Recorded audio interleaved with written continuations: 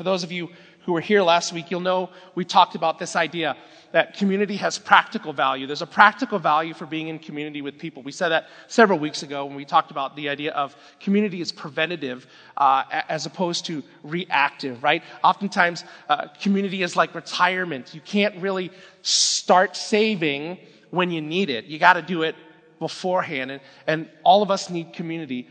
We just sometimes forget about it until we actually need it. And so getting involved in community has practical value. You don't have to be a follower of Jesus to actually see the benefits of being in community, with having a friendship, with having real people come alongside you who know you and then allow you to know them. But community, remember, this is not a TED Talk, so we're a church gathered. We believe in Jesus. We're not just going to talk about things that improve your life. We actually believe that community has a spiritual value.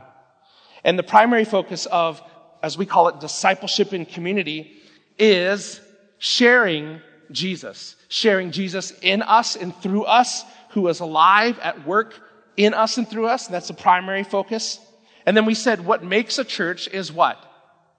Now, I know if some of you have seen remember the old, here's church, here's the steeple, open the doors and what? Here are the people, right? Sometimes we think, like, what's the church? The church is the people. Well, that's true. But at the end of the day, what makes us a church, just in case you wondered, is actually God.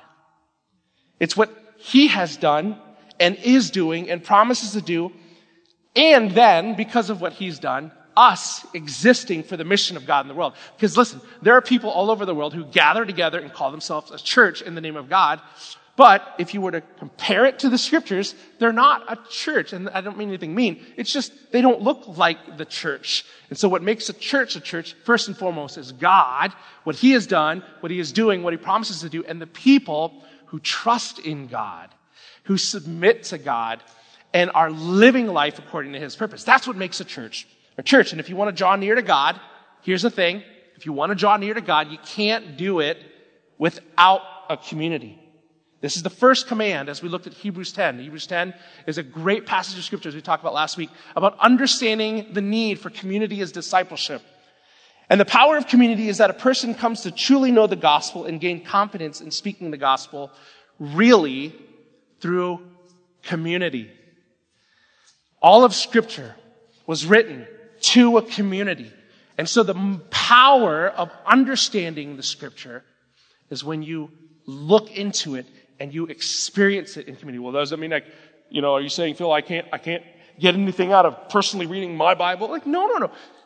There's a lot you can gain, but if you want to understand, like, there's just certain aspects of the Bible you don't get that you just don't understand. Like, I can read Elizabeth Barrett Browning's, how do I love thee? Let me count thy ways. I love thee with the depth and breadth and height. My soul can reach and feeling out of sight for the end of being an isle of grace. I love thee. I remember that poem back in middle school. I still remember it.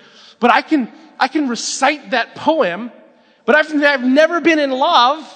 Do I know what love is? No. And so the same is true with scripture. And we'll talk about how our communities practically help us understand who God is and help us live on mission, which is the purpose of this series today, of the series this past month, Living on Mission Together. We'll do that in just a moment. But for now, what you need to know from our study of Hebrews 10 last week is that one of the major rhythms that communities as discipleship or discipleship in community practice is learning and speaking the gospel with others.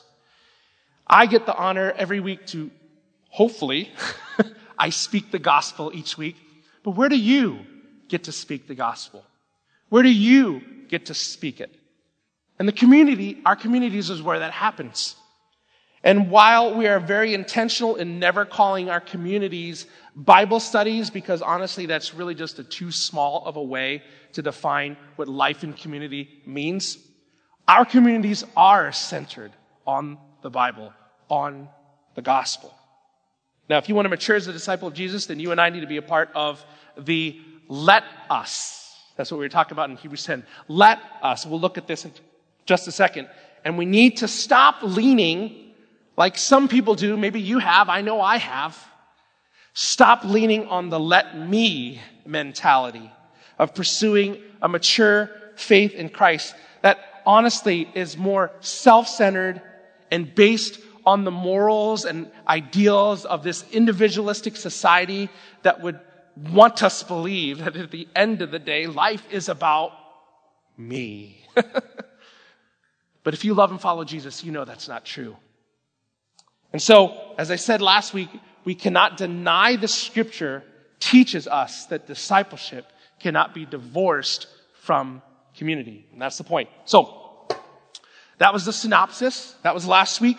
And I want to pick up where we left off, looking at this final let us command in Hebrews chapter 10. And then I'd like to actually take some time to talk about what you can expect from a Clarity community. Some of you have never been part of a community. So what I'm literally going to do is I'm going to just walk you through what you can expect from a community. Because some of you have been part of communities in a number of different churches. And I've been to a lot of different churches. I was born in a Catholic church, grew up in a Church of the Brethren, which is like Mennonites with regular clothes. And then my parents went to an Assemblies of God church. And then I served at a Calvary Chapel. And then I became a free church pastor. And then now I'm a Baptist preacher. So I get it. There's a lot of different kinds of churches.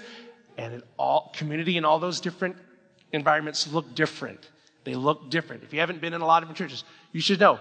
By the way, if you went to like one or two churches and got burnt and you think all churches stink, just go to another one. There's going to be a good one. A lot of them are different. It's actually funny.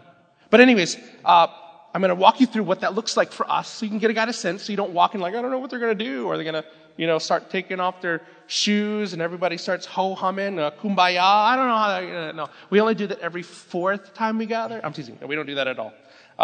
So we'll talk about that. But Hebrews chapter 10, I want to take a look at where we left off in Hebrews chapter 10.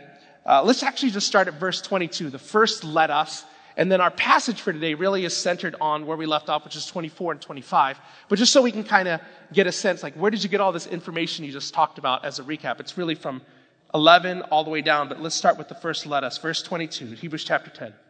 Let us draw near with a true heart in full assurance of faith, with our hearts sprinkled clean from an evil conscience and our bodies washed in pure water. And here's the second one. Let us hold on to the confession of our hope without wavering, since he who promised is faithful. And then here is our passage for today, verse 24.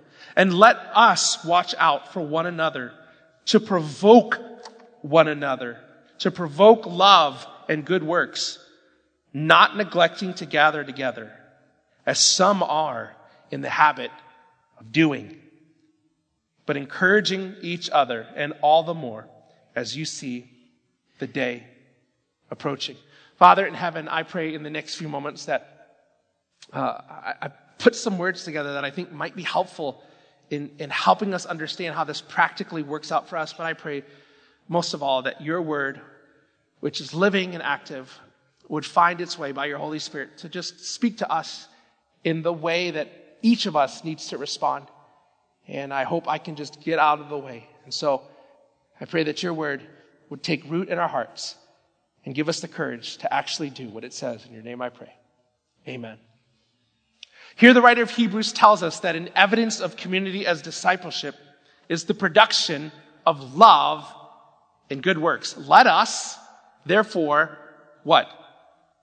Spur each other on, as some translations say. Here it says provoke love and good works. Now the question is, I want to maybe take a look at it from a different angle, because that's just how my mind works. I always view things in a different way, which is part of the problem of maybe why I don't have many friends. But anyways, that's fine. I always look at things at an angle.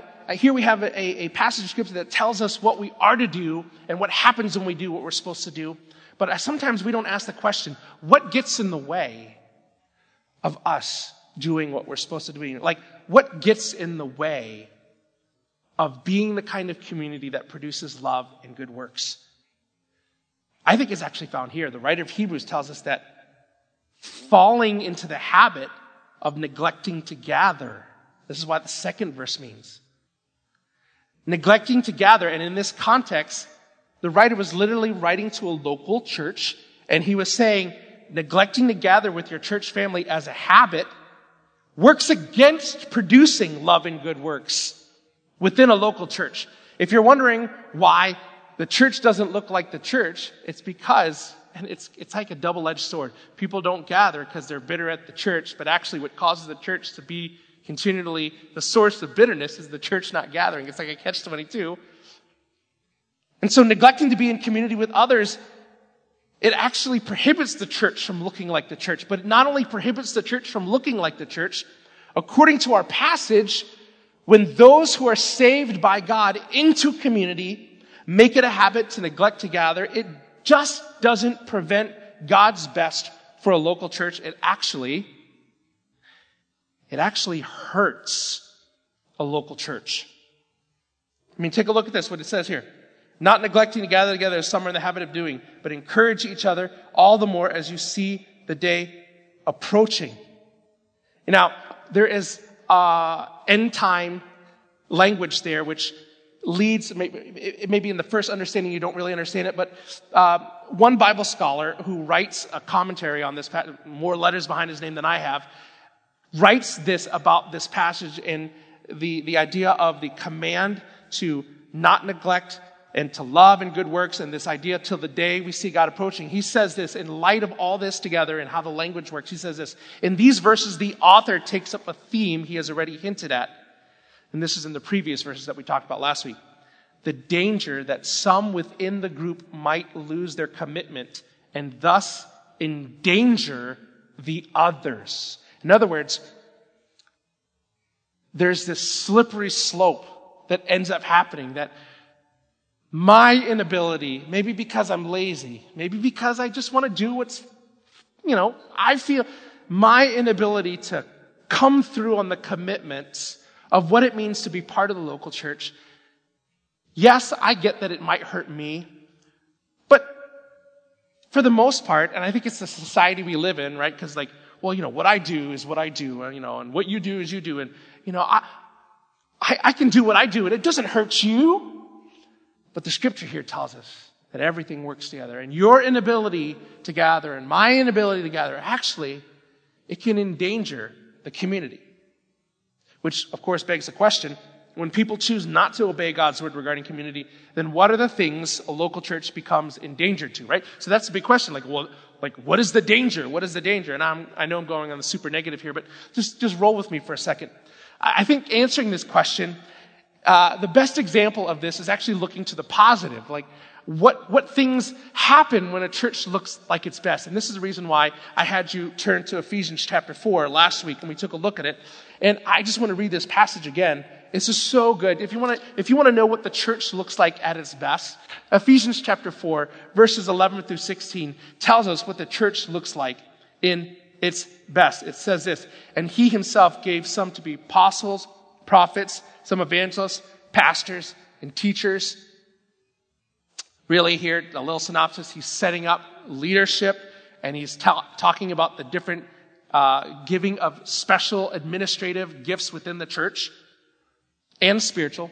And then verse 12, equipping the saints for the work of ministry to build up the body of Christ. And so when a church looks like a church, people are working in ministry. They're doing the work of ministry. 13, until we all reach unity in the faith and in the knowledge of God's Son, growing into maturity with the stature measured by Christ's fullness. Verse 14, then we will be no longer like little children, tossed by the waves and blown around by every wind of teaching, by human cunning with cleverness in the techniques of deceit, but speaking the truth in love. Let us grow into every way into him who is the head, Christ. From him, the whole body, fitted and knit together by every supporting ligament, promotes the growth of the body for building up itself in love by the proper working of each individual part. When I was in Bible school, the professors would always point to this passage of scripture like, this is what a healthy church looks like. This is what it looks like. This is what it looks like. And if you want to know what a healthy church looks like, this is what it looks like. People understanding their giftings and their callings and working on that. Some are pastors, some are teachers. Not everyone is. And there's a type of submission that people give to one another, working together at the end of the day so that all of us are engaged in ministry and therefore moving towards maturity and growing in faith. That's what a great... Don't you want our church to look like it? Don't you want your life to look like it? Don't you want your kids' life to look like that inside of their church that they call home? I do.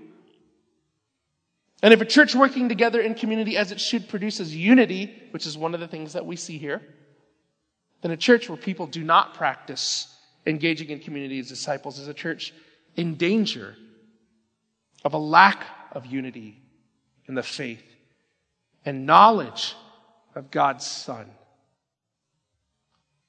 With the current pandemic,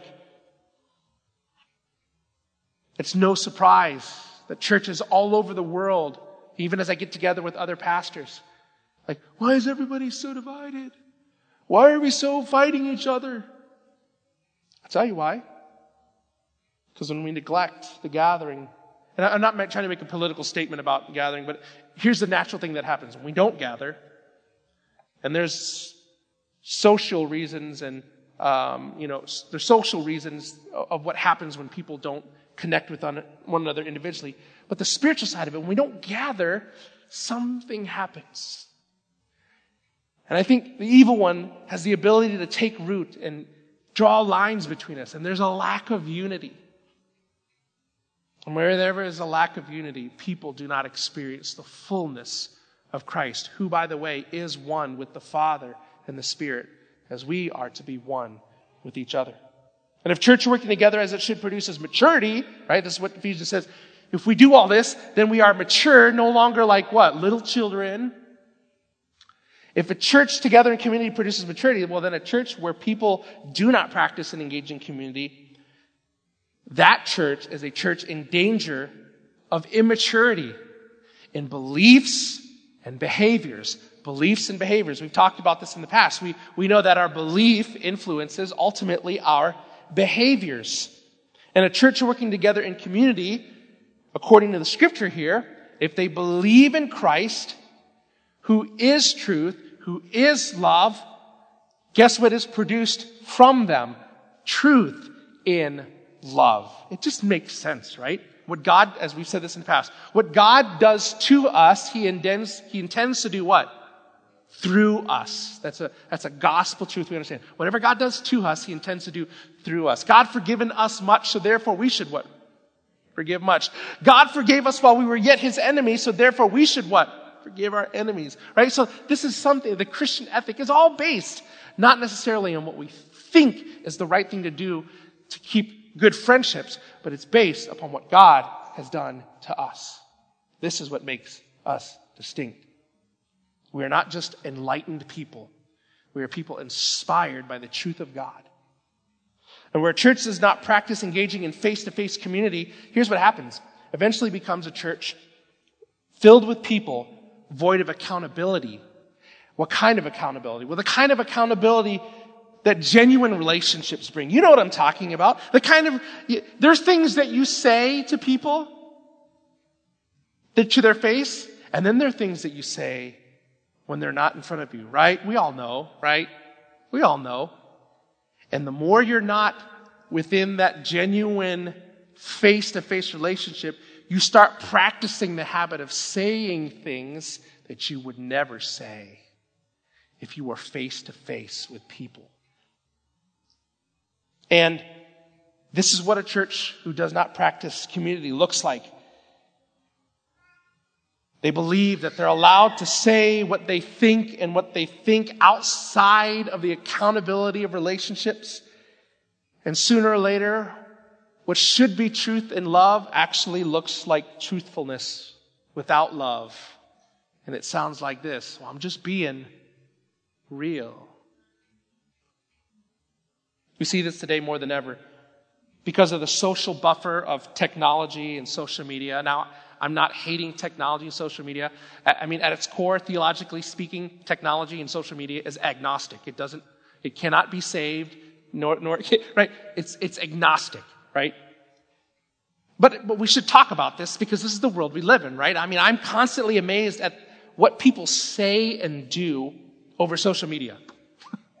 That is obviously either a cry for attention or an outflow of a lack of courage to say what actually needs to be said to a person. To a person. To a person. In fact, you don't have to be a theologian to know this. Dr. Sherry Turkle, professor of social studies of science and technology in the program in science and technology at MIT, she writes this fascinating book, which I recommend. She's not a Christian, but she writes this book based on her studies of the effect of social media and social interactions. It's a book called Alone Together.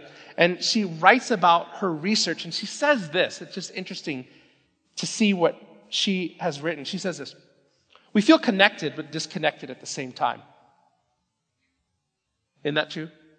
Like I can sort of talk to my friends on social media and I feel like I connect with them, but after I send my few messages, I'm like, oh, I wish I could see them. So we feel connected but disconnected at the same time. Listen to this. Technology proposes itself as the architect of our intimacies. I like how she put that. Technology is seductive when what it offers meets our human vulnerabilities. In other words, technology helps us feel our most authentic self sometimes. As it turns out, we are very vulnerable indeed. We are lonely, but fearful of intimacy. Digital connections and the social robot may offer the illusion of companionship without the demands of friendship.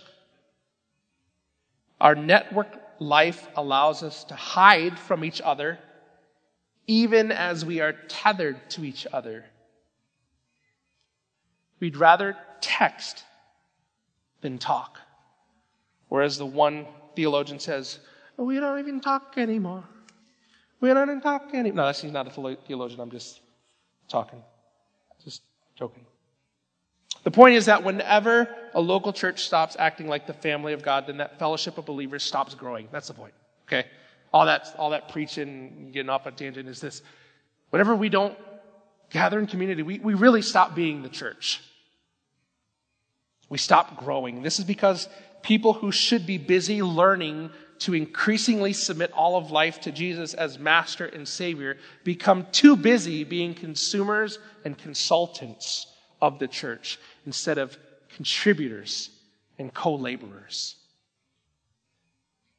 That's the bad news. But here's the good news. The opposite is even better news.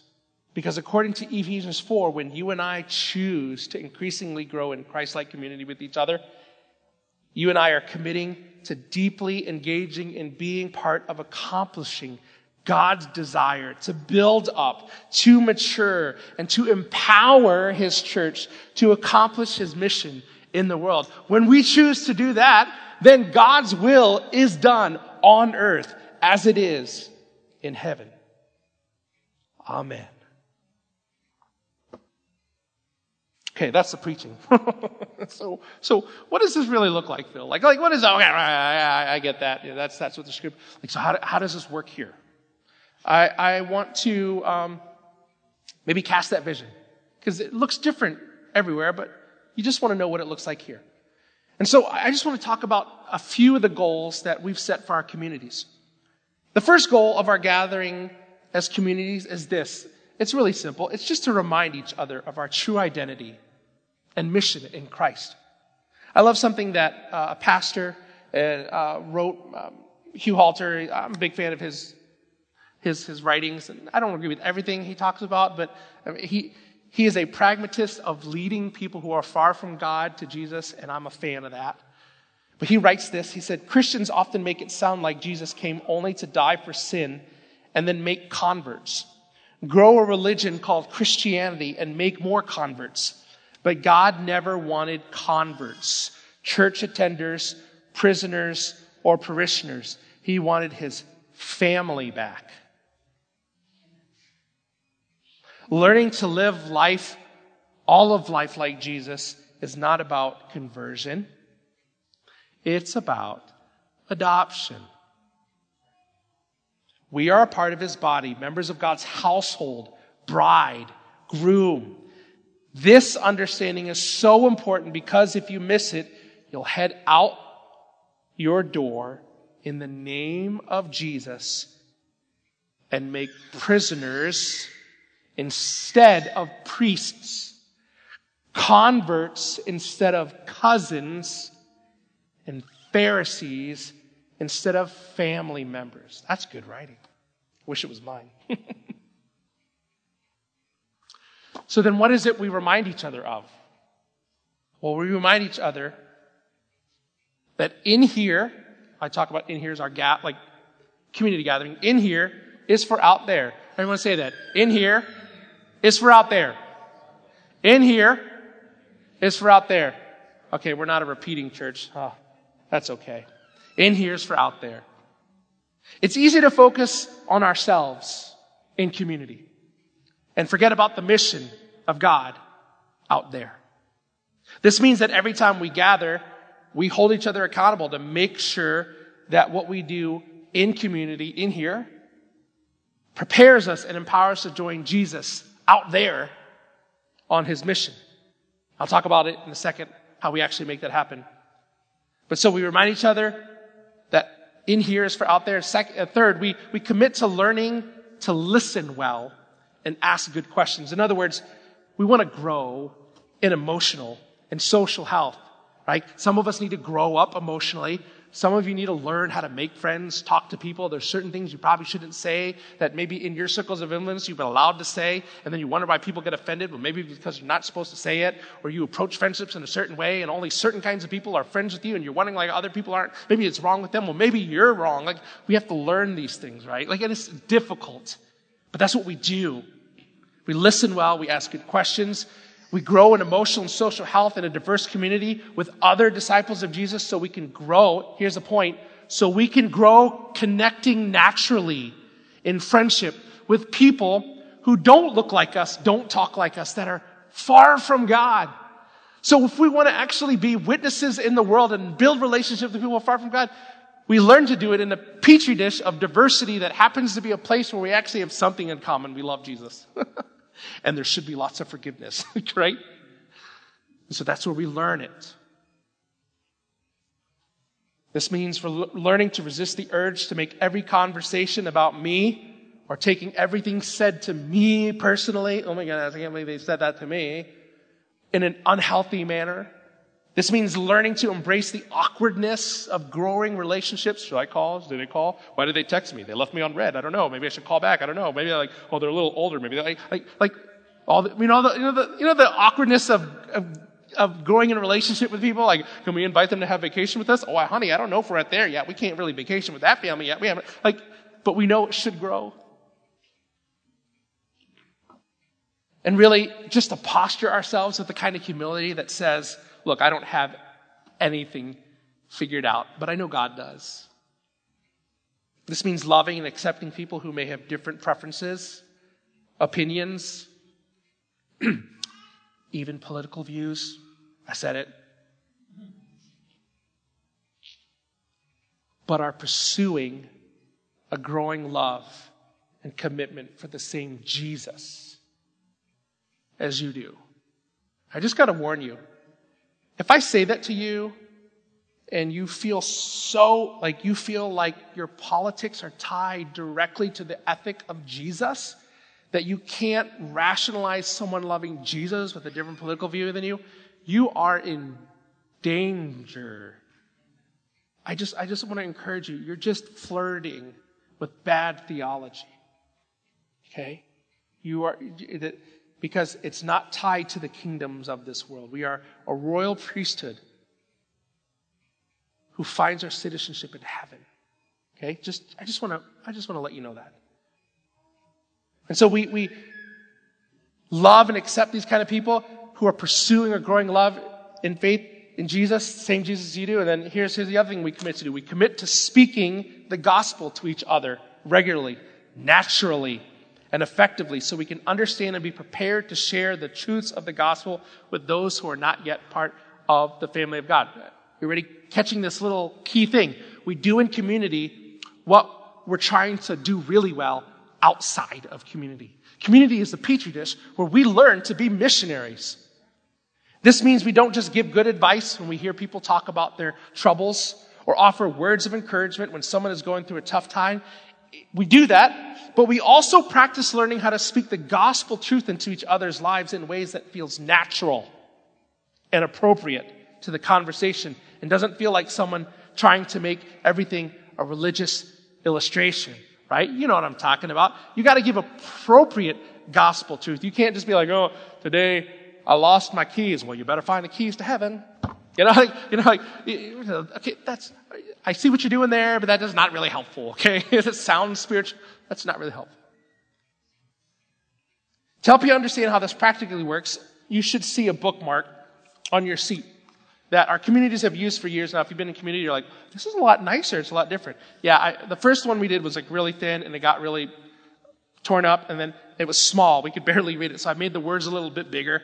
But you'll see this bookmark on your seat, and this is not the only way, but this is one of the ways. This is something that we kind of bounce back to when sometimes we're not doing discussion guides or something. And you don't have to do this, but this is something that we teach our leaders to embrace.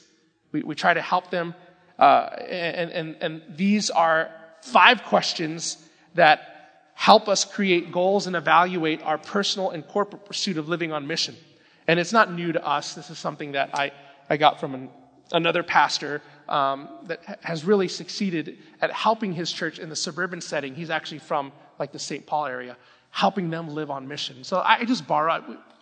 I don't make anything up. I'm not that smart. But I try to find some really good things that are helping people in our context learn and follow Jesus. And so we've taken this, we adopted this several years ago. And these questions help us evaluate where we're at missionally and personally. But these questions also carry assumptions with it that keep us accountable to discipleship rhythms.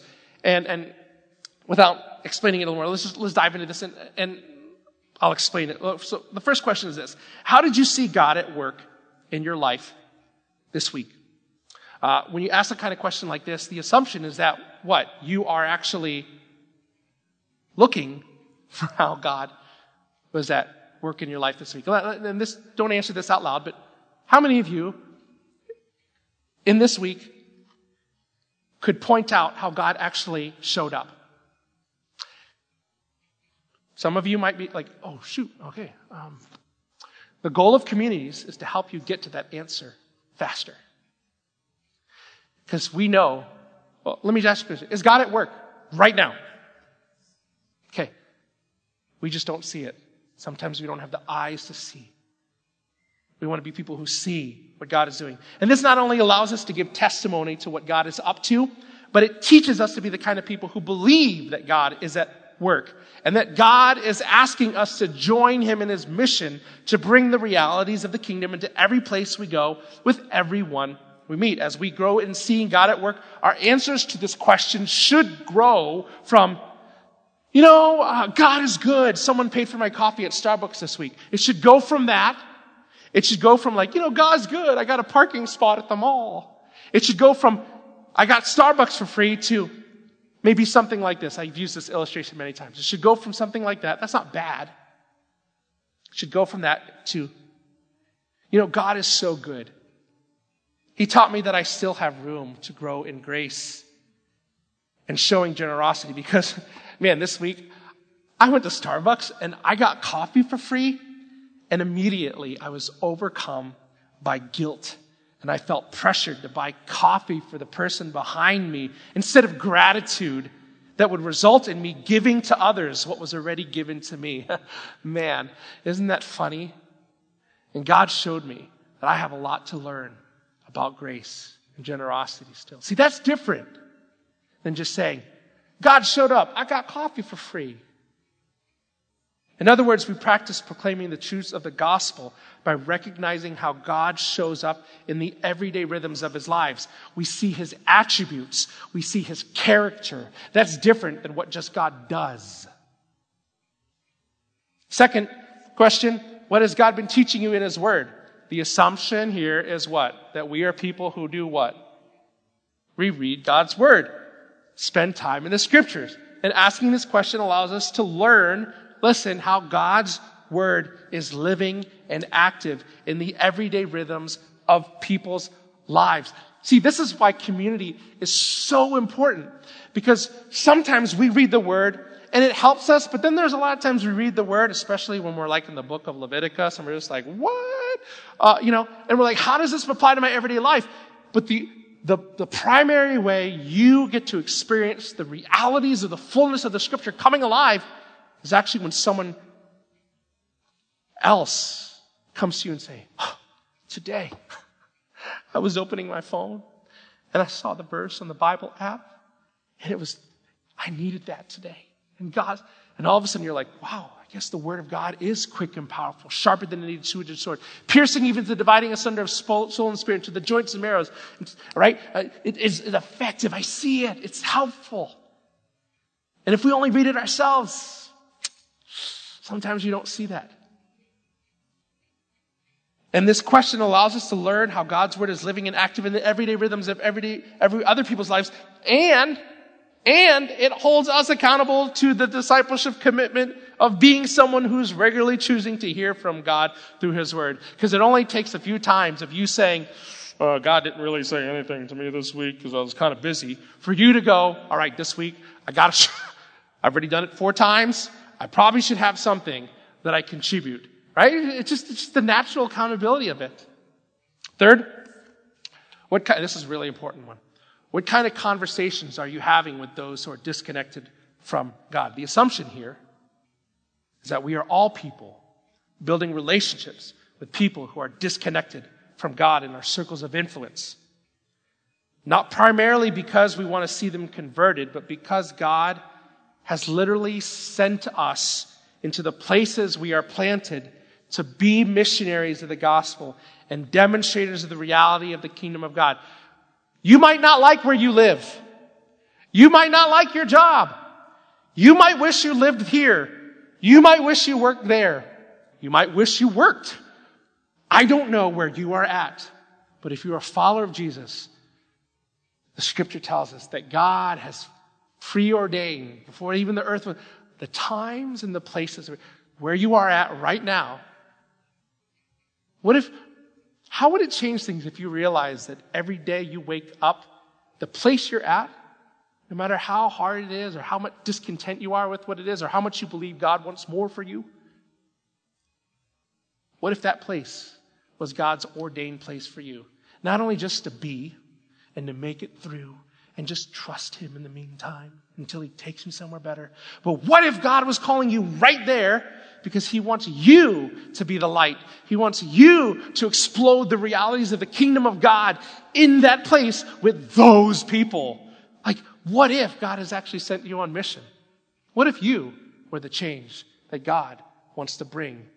What if you are the light that he has set up, a city on a hill that cannot be hidden? By the way, you are. You are.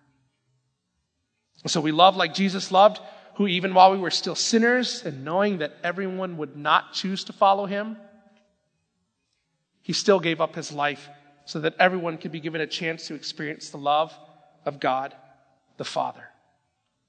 We live like Jesus lived, who, as in Luke 2:52 tells us, spent 30 years even before starting his earthly ministry. Some of you have been saved for 20 years and you feel like, I've been saved for 20 years and God's not done anything through me. It's cool. Jesus waited 30. You got time? Be patient. God is faithful. But Jesus didn't waste his time. What did he do? The scripture tells us he grew in stature and favor with both God and man. He lived like Jesus. Well, because he was. And he gained favor with God. I mean, he grew in reputation with those. So that when he started the ministry that God was going to accomplish through him, the foundation was already set. Fourth, I know we're going to go there. What good can we do around here? Listen, the assumption here is that we're people who are actually doing good who are doing really their best to live out the many New Testament commands for disciples of Jesus to do good, right? Hebrews 10, 24, 25, verse 24. Let us consider one another in order to provoke love and what? Good works. Like that's actually a thing. We actually should do some good things. And so whether it's all of us coming together to help someone who just lost their job buy a new washer because theirs just went out. That's something that happened. One of our people that lost a washer and they didn't have a job, and a community got together and bought a new washer. That's a lot of money for one person to pitch in, but when you got a community of like 20 people, that's not very much big ask. And we can be a huge blessing, because how many of you have ever walked around in stinky clothes, right? I mean, we could be a blessing, and we have done that. Or maybe you're hoping host pasta parties for high school soccer teams that I happen to be coaching. Listen, this is what we do. We ask, what good can we do around here? And then last but not least, question number 5, how can we come alongside of you in prayer? The assumption is that we're people who do what? We pray. That we're in regular connection with God the Father and people in regular dependence of God. That's what prayer is.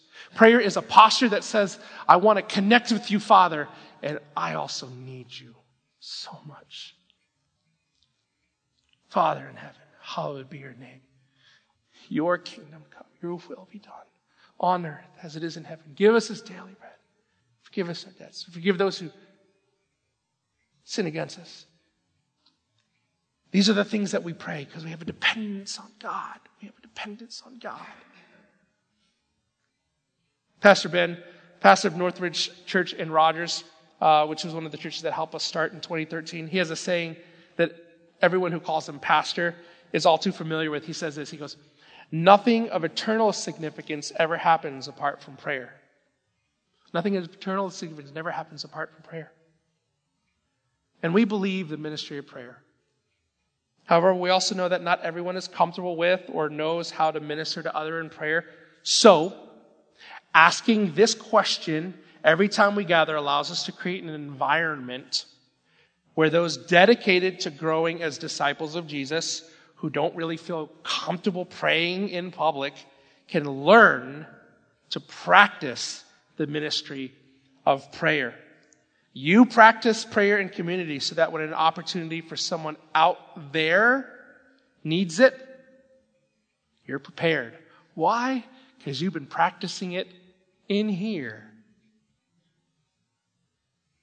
The church could use more people who are all more comfortable and can do it authentically. Prayer out there. The world needs more of those kinds of people. In fact, some of the believers that you admire the most are the kind who can just seem to pray with someone in public, and it doesn't seem too holier than thou, and it doesn't seem awkward. It's like, how are they just able to pray with someone right there? I'll tell you how. They practiced. In our communities, our environments, to practice the ministry of prayer. Listen, I want everyone to be in community because of the practical benefits it gives to a person's life. But I especially want everyone who considers themselves a part of this local church to be in community, because in community is how we grow as disciples and make disciples. Listen, I've been doing this for going on 8 years. I'm just real. I'm not that great of a preacher to explode your spiritual life into full discipleship, maybe like some of the all-star pastors can do in these big churches. We need communities. I need you to be in community so that every one of us working together, doing our part, is the church. That's how we will grow in maturity. And that's how the Lord will add to our number daily as those being saved. At the end of the day, for us as followers of Jesus, He is our focus. And He is our mission. If we want to know Jesus more, and if we want to help the world know Jesus more, right, you want to know Jesus more? You want the world to know Jesus more? Listen, we need to be putting into practice what Jesus said when He taught this in John 13:34-35. I give you a new command. Love one another.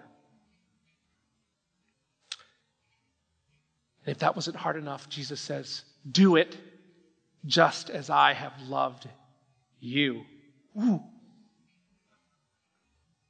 You are to love one another. That's crazy, Jesus. Yeah, that's why he said this in verse 35. By this, everyone will know you are my disciples, if you love one another.